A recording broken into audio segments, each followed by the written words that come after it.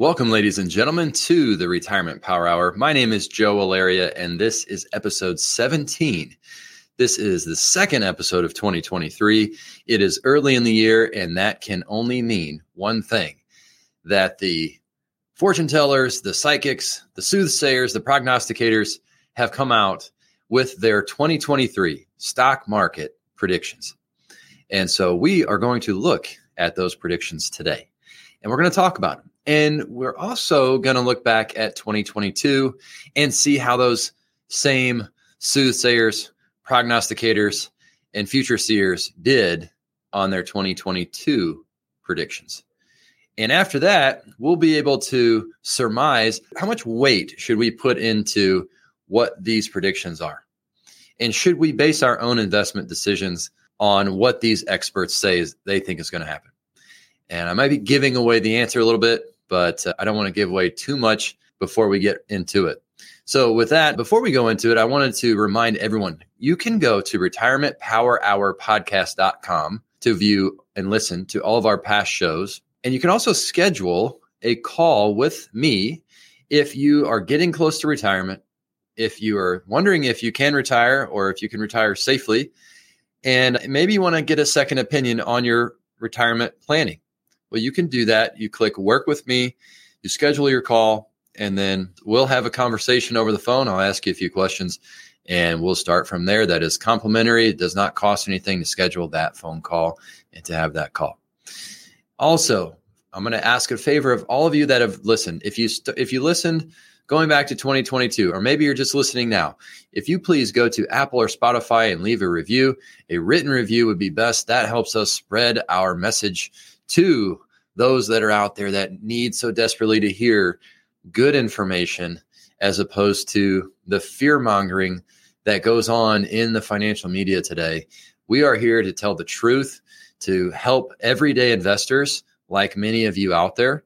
So it's so important to get our message out, because we are inundated with the wrong messaging, with fear mongering, with a bunch of media companies that just want to get more subscriptions. So please do those things. I appreciate it. Share, leave a review, and feel free to schedule a call on our website, retirementpowerhourpodcast.com.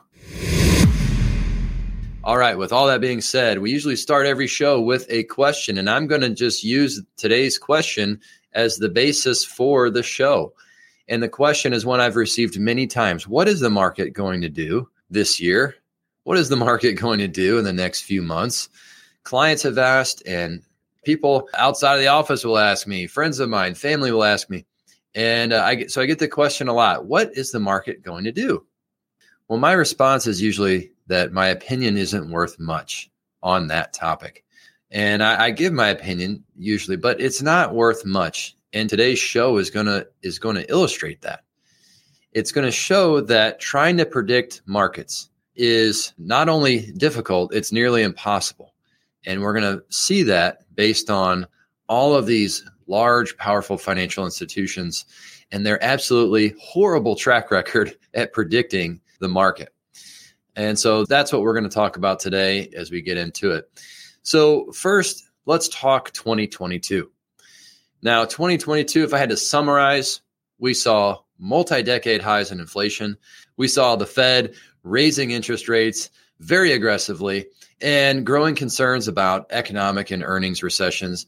And that hurt stocks and it hurt bonds, and it hurt them pretty significantly. The S&P 500 was down 18.1% for the year.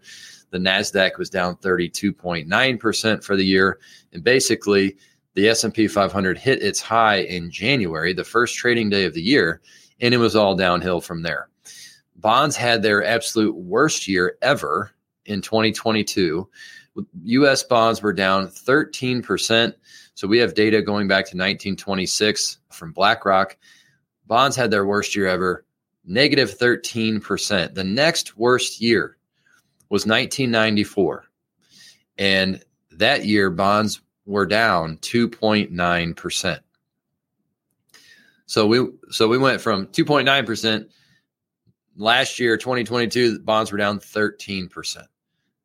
So it was a very rough year for bonds. And why was that? It was because of the Fed. It was because they were raising interest rates, hiking rates, and they did it so quickly, so aggressively, it really hurt bonds as a result. But now yields are up. Bond yields are as high as I've seen them in recent history. So we will get into what we think that means for bonds going forward here in a bit. The stock market had its 7th worst year in 2022. Down 18.1%, as I mentioned. We hit some milestones going back to bonds. We hit some milestones in 2022.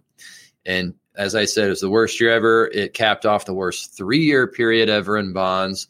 It was the first time that we had a 4-year period where bonds were negative, and the first time we had a 5-year period where bonds were negative. We used to be able to say we've never had a 4-year period where bonds are negative. Well, we've now seen one, which still gives us a little indication that, hey, this is not common, but we have seen one, and that's something we couldn't say before. So we're living through some pretty big events, not necessarily ones that we want to live through, but nevertheless, here we are. Now, what was said about 2022? I want to get into some of the predictions that were made about 2022, about the market, and where these big, large financial institutions thought the S&P was going to be at the end of the year. What did they think the S&P was going to do in 2022? So starting with the Leuthold Group saw the S&P going up by about 5% in 2022. Morgan Stanley saw the S&P going down 9%. They were one of a few that I could find that actually saw the S&P going down by 9%. Wells Fargo saw the S&P going up 9%. Goldman Sachs saw the S&P going up 7%. RBC Wealth thought the S&P would go up 6%. And as I mentioned, the S&P was down 18.1%. So when I took those 5 predictions and averaged them all together, I found that these folks were on average 21.7% wrong. They weren't off by 1%, 2%. On average, they were off 21.7%. When you think about it, if you're Goldman Sachs, you thought the market was going up 7%. Well, it went down 18. So that's a 25%. So that's one indication, like I say, when these companies put out these predictions and these estimates, they do it every year almost as if that's what it's going to be. And maybe that's not their intent, but investors take it that way. And the problem is, everyday investors like you and me will take these predictions and will make investment decisions based off of them. And they will try to time the market, which we believe cannot be done consistently and effectively. And it will lead to real losses. Do you know how much it takes, how much it costs to make a prediction about the market? Zero. It doesn't cost these companies anything to make predictions, but it can cost everyday investors real money if you're taking these and you're taking these as gospel. You're buying and selling based off what these people think. Most often, they are not right. Most often, they are completely wrong. And that's why we do this topic every single year, to prove that, to show that a lot of times the predictions are not even close. And every year that I've done this, we've done it for 3 years now, the predictions have not even been close. A few more predictions for 2022. There were predictions about volatility, and Ryan Ermey from Acorns actually said that he thought there would be extra jumpiness in the market, but he said it would be due to midterm elections. Well, he was partially right. We did see some extra volatility in 2022. In fact, in 2022, we saw 46 days where the S&P 500 moved more than 2%, either up or down. 46 days. If you look back 10 years, it would be more typical. It has been more typical to see about 9 days, maybe 10 days, that you would see a 2% change on any one day. We had 46 in 2022. So he was partially right about the volatility, but he got there the wrong way. He said, it'd be due to midterm elections. Well, we know, I don't want to say it had nothing to do with midterm elections, but it had much more to do with inflation, with rising rates, and with Russia, Ukraine, and all of those factors combined. Next, Sarah Potter, FactSet contributor, she said at the beginning of 2022 that inflation would drop sharply in 2022. We know that that was not only a little wrong, that was a lot wrong. Inflation did not drop. It continued to increase in 2022. And we saw it peak in June at 9.1%. And the annual inflation rate is at its highest that it's been since the 1980s. And then we have Merrill and Bank of America made some sector predictions. They said that looks like there was opportunities in small caps, which could be at the point of resuming a multi-year leadership in terms of returns. So did we see small caps outperform large caps?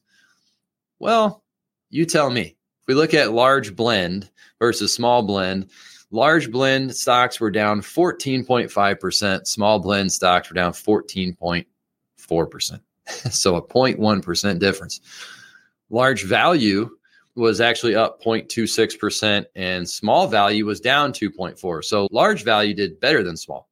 So in that instance, large did better than small. So they were wrong there. And then large growth was down 40.4%. Small growth was down 33.31%.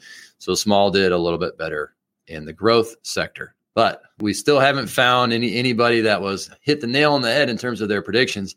And then Jeffrey Gundlach, some people refer to him as the bond king. He's a billionaire bond manager. And he said he said this in March, he said oil is going to hit $200 a barrel. $200 a barrel.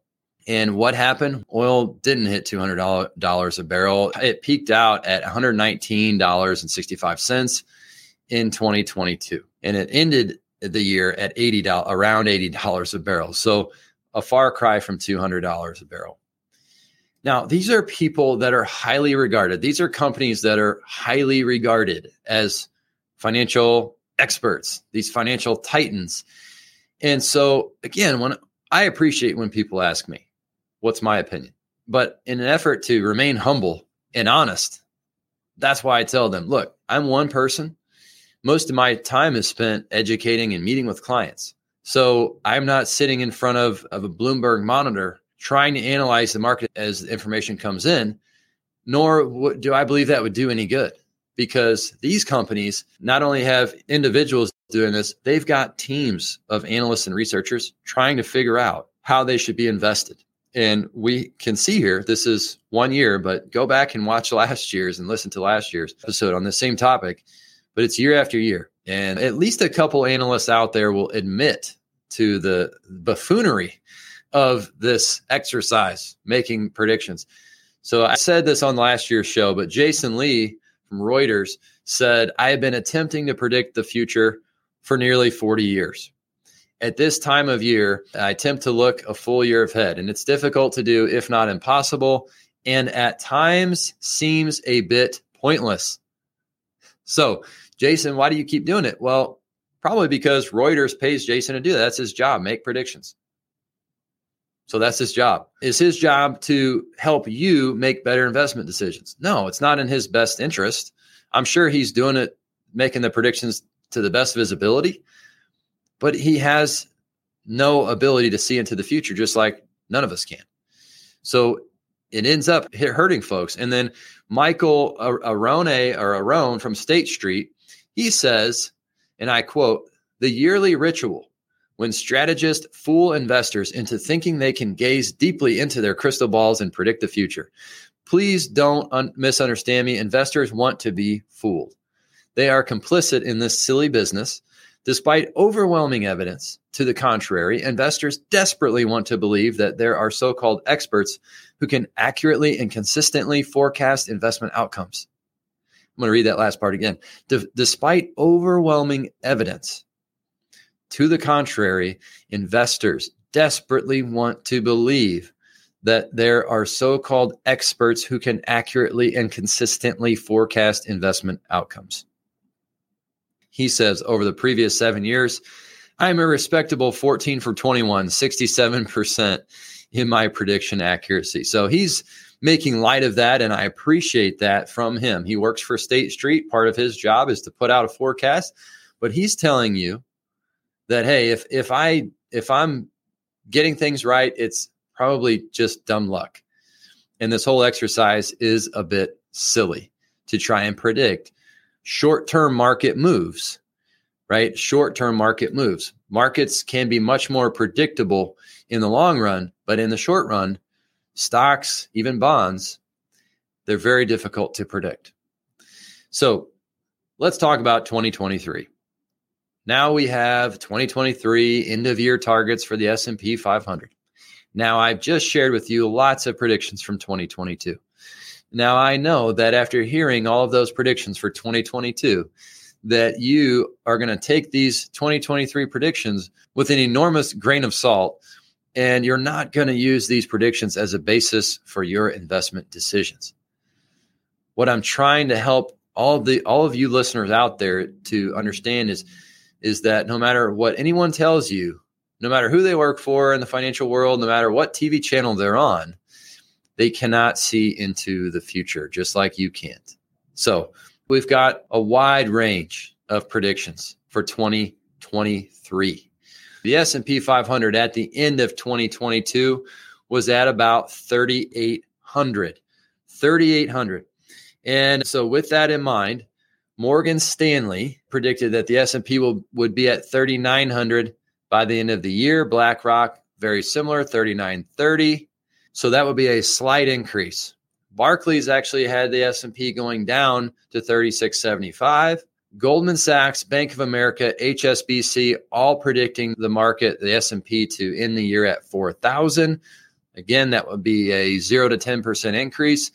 RBC Wealth, same 4,100. Then we start to see people that are a little bit more positive on the year. JP Morgan targets 4,200 at the end of the year. BMO and Nuveen, 4,300. Wells Fargo, 4,300 to 4,500. And the Luthold Group, which I believe we started all this with, they're targeting 5,000. So 5,000, when we started the year at 3,839, that's a 30% increase for 2023. So you've got anywhere from negative market predictions to a 30% increase for the year. And now here are some other more specific, nuanced recommendations, but predictions. Michael Arone, the same person that I mentioned before from State Street. So I don't want to throw him under the bus because he is doing the right thing, telling everyone that's reading his articles that, hey, I don't know, this is just what I think, but take it with a grain of salt. But he says he thinks financials will outperform the market, so the financial sector. He thinks European stocks will beat U.S. stocks. He thinks that real assets will outpace the 60-40 portfolio. David Wagner from Capital Advisors. He says volatility most likely to continue, could stay high in the months to come. Now, here's interesting on bonds from Vanguard. Vanguard says U.S. bonds will return 4.1 to 5.1% per year over the next decade. So that's a decade-long prediction. So I would say more likely to be correct when you're looking at a decade because it's a longer time period. But that's an interesting prediction. So we'll have to follow that one. David Ryan says value stocks will continue to outperform growth stocks. IMF said about inflation, the worst is yet to come. We don't know. We'll see. Motley Fool said the opposite. They said that U.S. inflation would end the year far below expectations. And the Motley Fool also said they think that healthcare will be the top sector in 2023. And they said that Apple will fall below $100 a share, which is well below where it's trading right now. So what will actually happen in 2023 and which sector will be the best? Hopefully by this point in the show, you can say and answer this correctly. And the answer is, we don't know.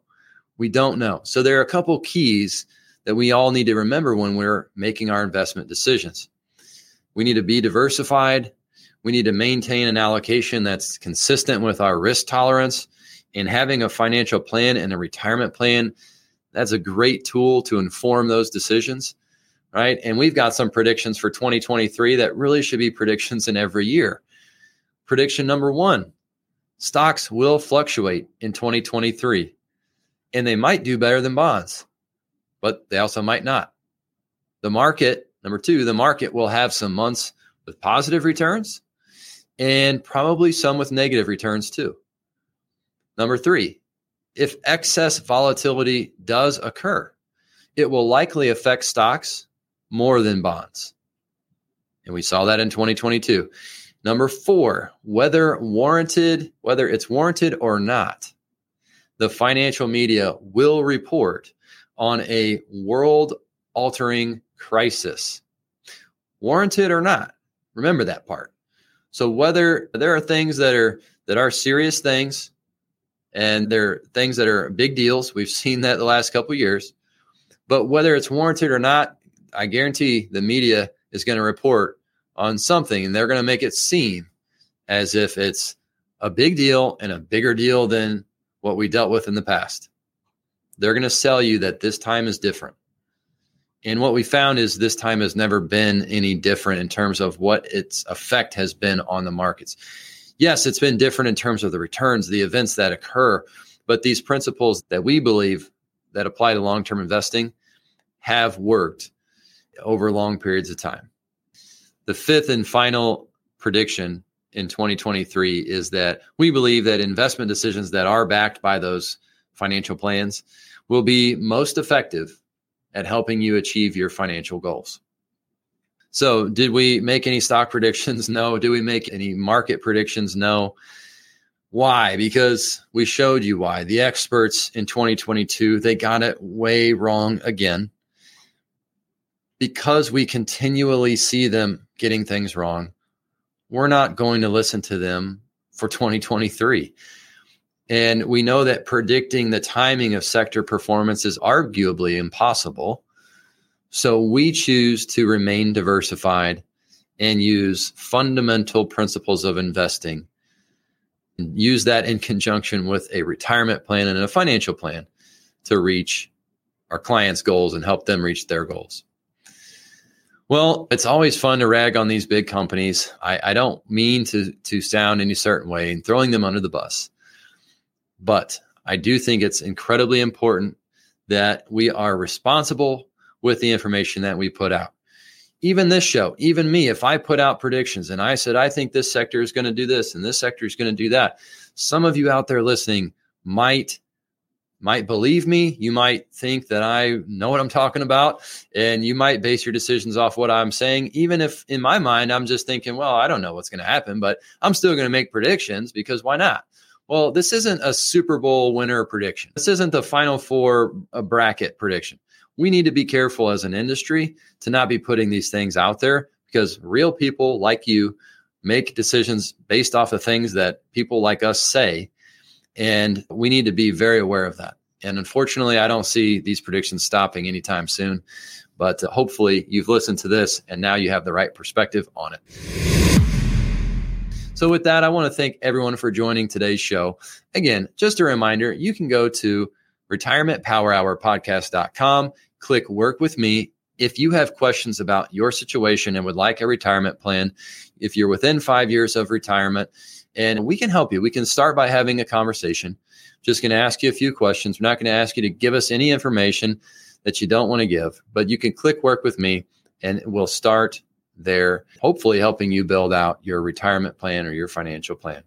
So retirementpowerhourpodcast.com. And don't forget to tune in next time on the Retirement Power Hour, where we help listeners invest wiser and retire better. Take care.